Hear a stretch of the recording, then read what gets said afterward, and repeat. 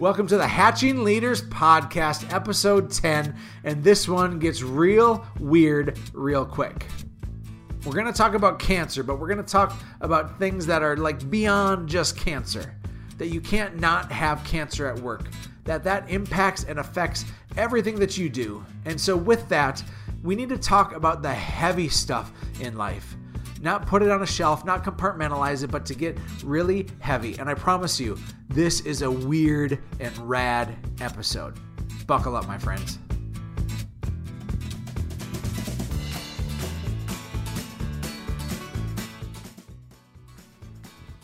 Testicles. Probably not what you were expecting me to say, but we're going to talk about testicles for a little while. Oh. What a weird transition that this is going to be. Testicles is what we're talking about. One of my favorite team members, one of my favorite people in this world, his name's Jim. Jim used to have 2 testicles. And one day, Jim had a doctor's appointment, and I shot him a text message afterwards because we were supposed to have a one-on-one. I'm like, Jim, you coming? I know you had your doctor's appointment. Are you still catching our one-on-one? He's like, no, I'm not. I need to go home. I said, do you want to talk about it? He said, no, not right now. So I gave him 30 minutes. I felt like that was sufficient enough. I gave Jim 30 minutes of time. And then I called him. I'm like, dude, what'd you find out at your doctor's appointment? He said, well, there's a tumor on my right testicle. And we made a couple jokes because that's what I think Jim and I do as a good friend is we made a couple ball jokes. And then we really got serious. And Jim is my age. I just turned 40. And Jim was freaked out. I was freaked out. Like, this was like, holy cow. One of my key people, one of my favorite people, has a big old tumor on his testy. Like, it was heavy. Now, what happens usually is when somebody has cancer, literal, figurative, whatever it may be, they don't talk about it. If you're having problems with your spouse, I don't know if you talk about it. If you're battling infertility, and my wife and I battled infertility for like 5 years, we didn't really talk about it. If you're dealing with depression, if your kid has run amok, if you are lonely as can be, if you literally have cancer, if you just lost a loved one, I think our working worlds are built so that we don't talk about it. That's unacceptable, I think. I think the best kind of work environments are curated to celebrate brokenness and to talk about it. We talked about Jim's testicles. He announced to the team that following Monday at our team meeting about his balls. I just want you to imagine standing in front of your peers, your friends, your coworkers, and to talk about your private of privates.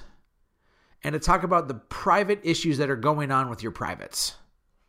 Now that's complicated, and that's super hard, and yet Jim was this man of courage.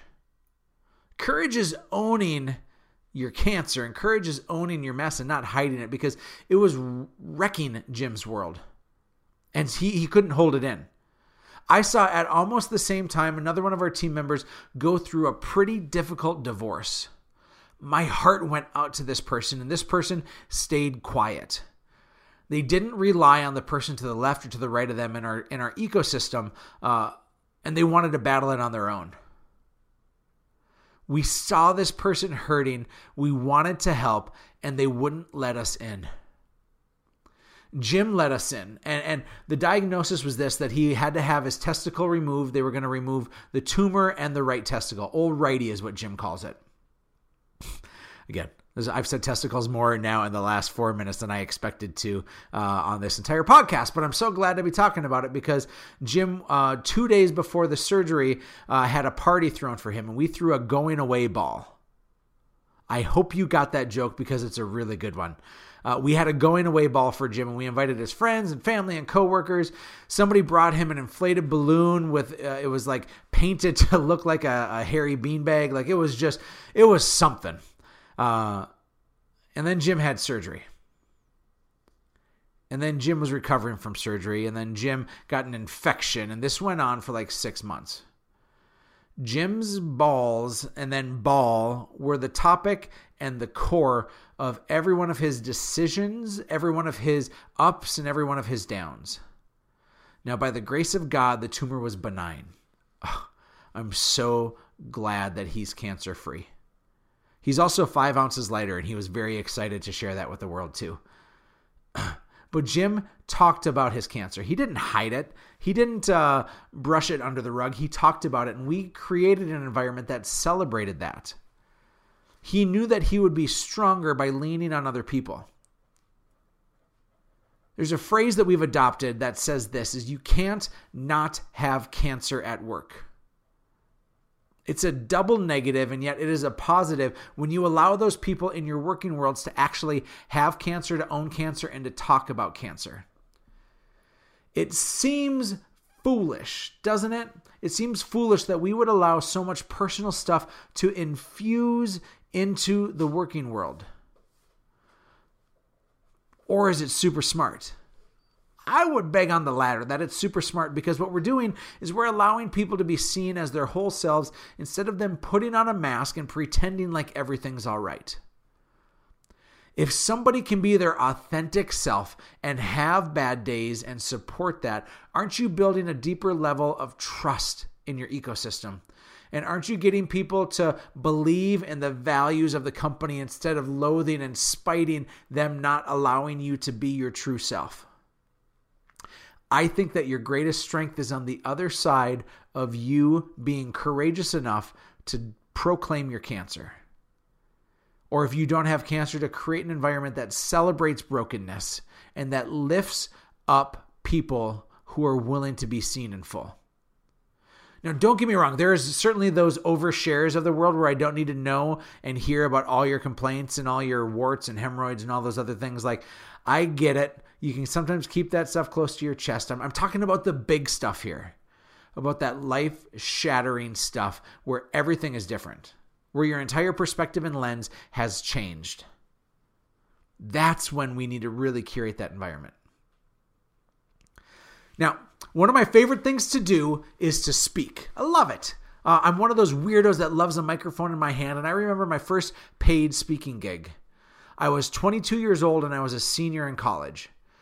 I got recruited to go and speak at a Key Club. Key Club is the high school division of Kiwanis International. It's a community service organization. I was in it actively in high school as a great way to meet chicks and to do good. I think I was offensive saying chicks there, but in my high school days, my machismo was having me go look for chicks. And frankly, it was just, I had some of my best friends from there, and I was very single, so it didn't work out so well. But I got a speaking gig my senior year in college to speak at the district-wide 3-state North Dakota, South Dakota, Minnesota rally for high schoolers. And it was in Fargo. And they asked me to come in and be the keynote. And I gave a 30-minute keynote. And dudes, I crushed it. Like, knocked it out of the park. One of my best speaking gigs I've done. I'm like, yeah, I'm the world's best speaker. I've never been paid to be a speaker, but I'm the world's best speaker. I'm 22 years old. I got this all figured out. And one of the gals in small town Minnesota, almost on the Iowa border, calls me up afterwards and she says, hey, I talked to my high school and they're willing to bring you down. We want you to speak for an hour in front of our entire high school. I'm like, oh my gosh, I just made it. And they're like, we'll pay you $250. I'm like, yeah, that makes perfect sense. I'll drive 5 hours to speak for an hour, to drive back 5 hours, and I'll get paid $250. That was a lot of money back then for me. And, that's terrible pay, by the way. If you're doing the math, that's terrible pay for the amount of time that goes into something like that. But I drove down, and there I was in front of this crowd. And after about 4 minutes, I realized I screwed up. I was in a terrible place at a terrible time because I was speaking to a whole bunch of people that frankly didn't want to be there. There's, of course, the diehards. When I spoke at the Key Club rally at the district convention, those were all kids that were hand raisers that wanted to be there. They opted in. And instead, I went acting as though I had the perfect talk to give to all these kids. And I was speaking to 7th graders to 12th graders, to kids who didn't care, to kids that were passionate. And it was such a wide group that I was speaking to that I was just really set up for failure. Hugely, bigly set up for failure. It was tough because I realized that I was going in trying to create a message for everybody. That I was trying to one size fits all this for a bunch of kids. In fact, I should have given back that $250 because I sure didn't deserve it. I failed that school. I failed those kids. I failed that faculty. And in that moment, I realized that I had to do this totally different if I was going to be a speaker, if I was ever going to be a leader, if I was ever going to make a difference in this world. Soon thereafter, I got hired to be a junior high, a middle school youth director. Being a middle school youth director, that's a tough job. I had about 60 kids per grade, and maybe 30% of them wanted to even be at church, and the other 70% were forced to be there by their parents.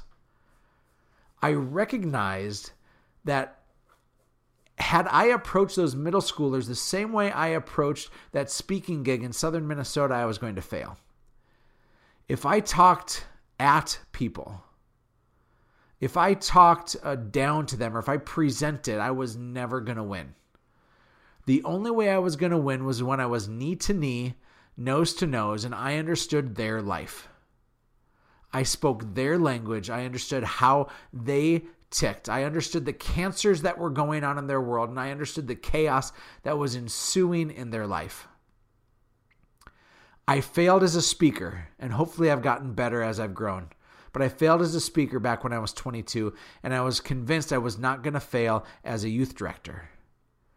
And so I approached it the same way in which I try to approach Jim in our world. I wanted to learn about his cancer. I wanted to laugh about it. I wanted to cry about it. I wanted to have tough conversations, and I needed to be in a close, connected relationship with the people that I had the privilege of leading. You see, this one-size-fits-all baloney just doesn't work. This keeping things at a distance thing and not getting in the dirty stuff doesn't work. Our call as leaders and influencers and people who care is to get in the muck and to literally crawl down into the hole with people. There's a difference between apathy, sympathy, and empathy. Apathy on one end of the spectrum says, I don't care. Sympathy says, I feel bad for what you're going through, but empathy has you literally crawl down into the hole to feel what they feel. As a speaker, I failed to do that when I was 22. With Jim, I got to sit by his side and go through his cancer battle with him. I didn't have cancer, but I wanted Jim to have cancer, and I wanted to help carry the load. Because when it feels like it's too much, that's when we're really supposed to step in and help carry. And when I was a youth director, I got to help carry the load for kids and with kids. See, this is about having cancer at work. This is about having that pain and having the courage to let that be the part of the conversation instead of talking about business as per usual. You will get people to show up with more optimism, excitement, and positivity because you don't need it to be positive all the time. Now, I remember in a previous job, somebody talked about an open door policy that they had. And in fact, I hear it all the time. I hear people both like, well, of course they're going to come to me. I have an open door policy. But you have to understand that that open door policy is for the leader to go out and to connect and to learn about the cancers and to learn about the chaos that's going on in people's world. Had I at that school in southern Minnesota gone out of my way to get there early, to learn about what's going on in their ecosystem, and then to speak to that, it would have been so much better than a staged, planned message. And if you in your working world, whether you are the top or the bottom of the totem pole or anywhere in between, if you want to make a profound impact, you need to take the extra time to listen, to go out of your door, and to connect with the people. Learn about the cancers, learn about the celebrations, and everything else. Frankly, this is proactive. It's not reactive. Servant leadership is proactive. And yet, a lot of us live in triage every day, where we're cleaning up the messes of yesterday, and we're wondering why people are performing so poorly and why they're not showing up the way they're supposed to is because we don't worry about what's going on in their personal lives. We only tend to the triage time. and we only tend to the mess that's been made instead of figuring out why the mess happened in the first place. What would it look like? What would your world be if you didn't spend your time just in triage, but instead you were proactive instead of reactive and getting involved in the lives of your people? Final thoughts here. This is one of my favorites. Every time I speak, if it's in front of a large group, I do this new activity because it is the bee's knees. I challenge people. I say I'm looking for 5 volunteers. And so I'll find 5 volunteers from the crowd. And if they don't raise their hand, I will call on them. So it sucks to make eye contact sometimes because I'm going to call on you. And they'll come up and I'll give them these parameters. I'll say, I'm going to ask that each of you do a plank. A plank is on your elbows or on your hands and in a push-up position. And the challenge is, the goal is to get to 3 minutes of doing a plank. We put that out there to see who's going to do it, and you watch them kind of roll their eyes like, oh crap, am I really going to do this? And a 3-minute plank is a long time, by the way. And what happens is this, is I set the rules and I say, those of you in the audience, those of you in the crowd, you need to stay quiet the entire time.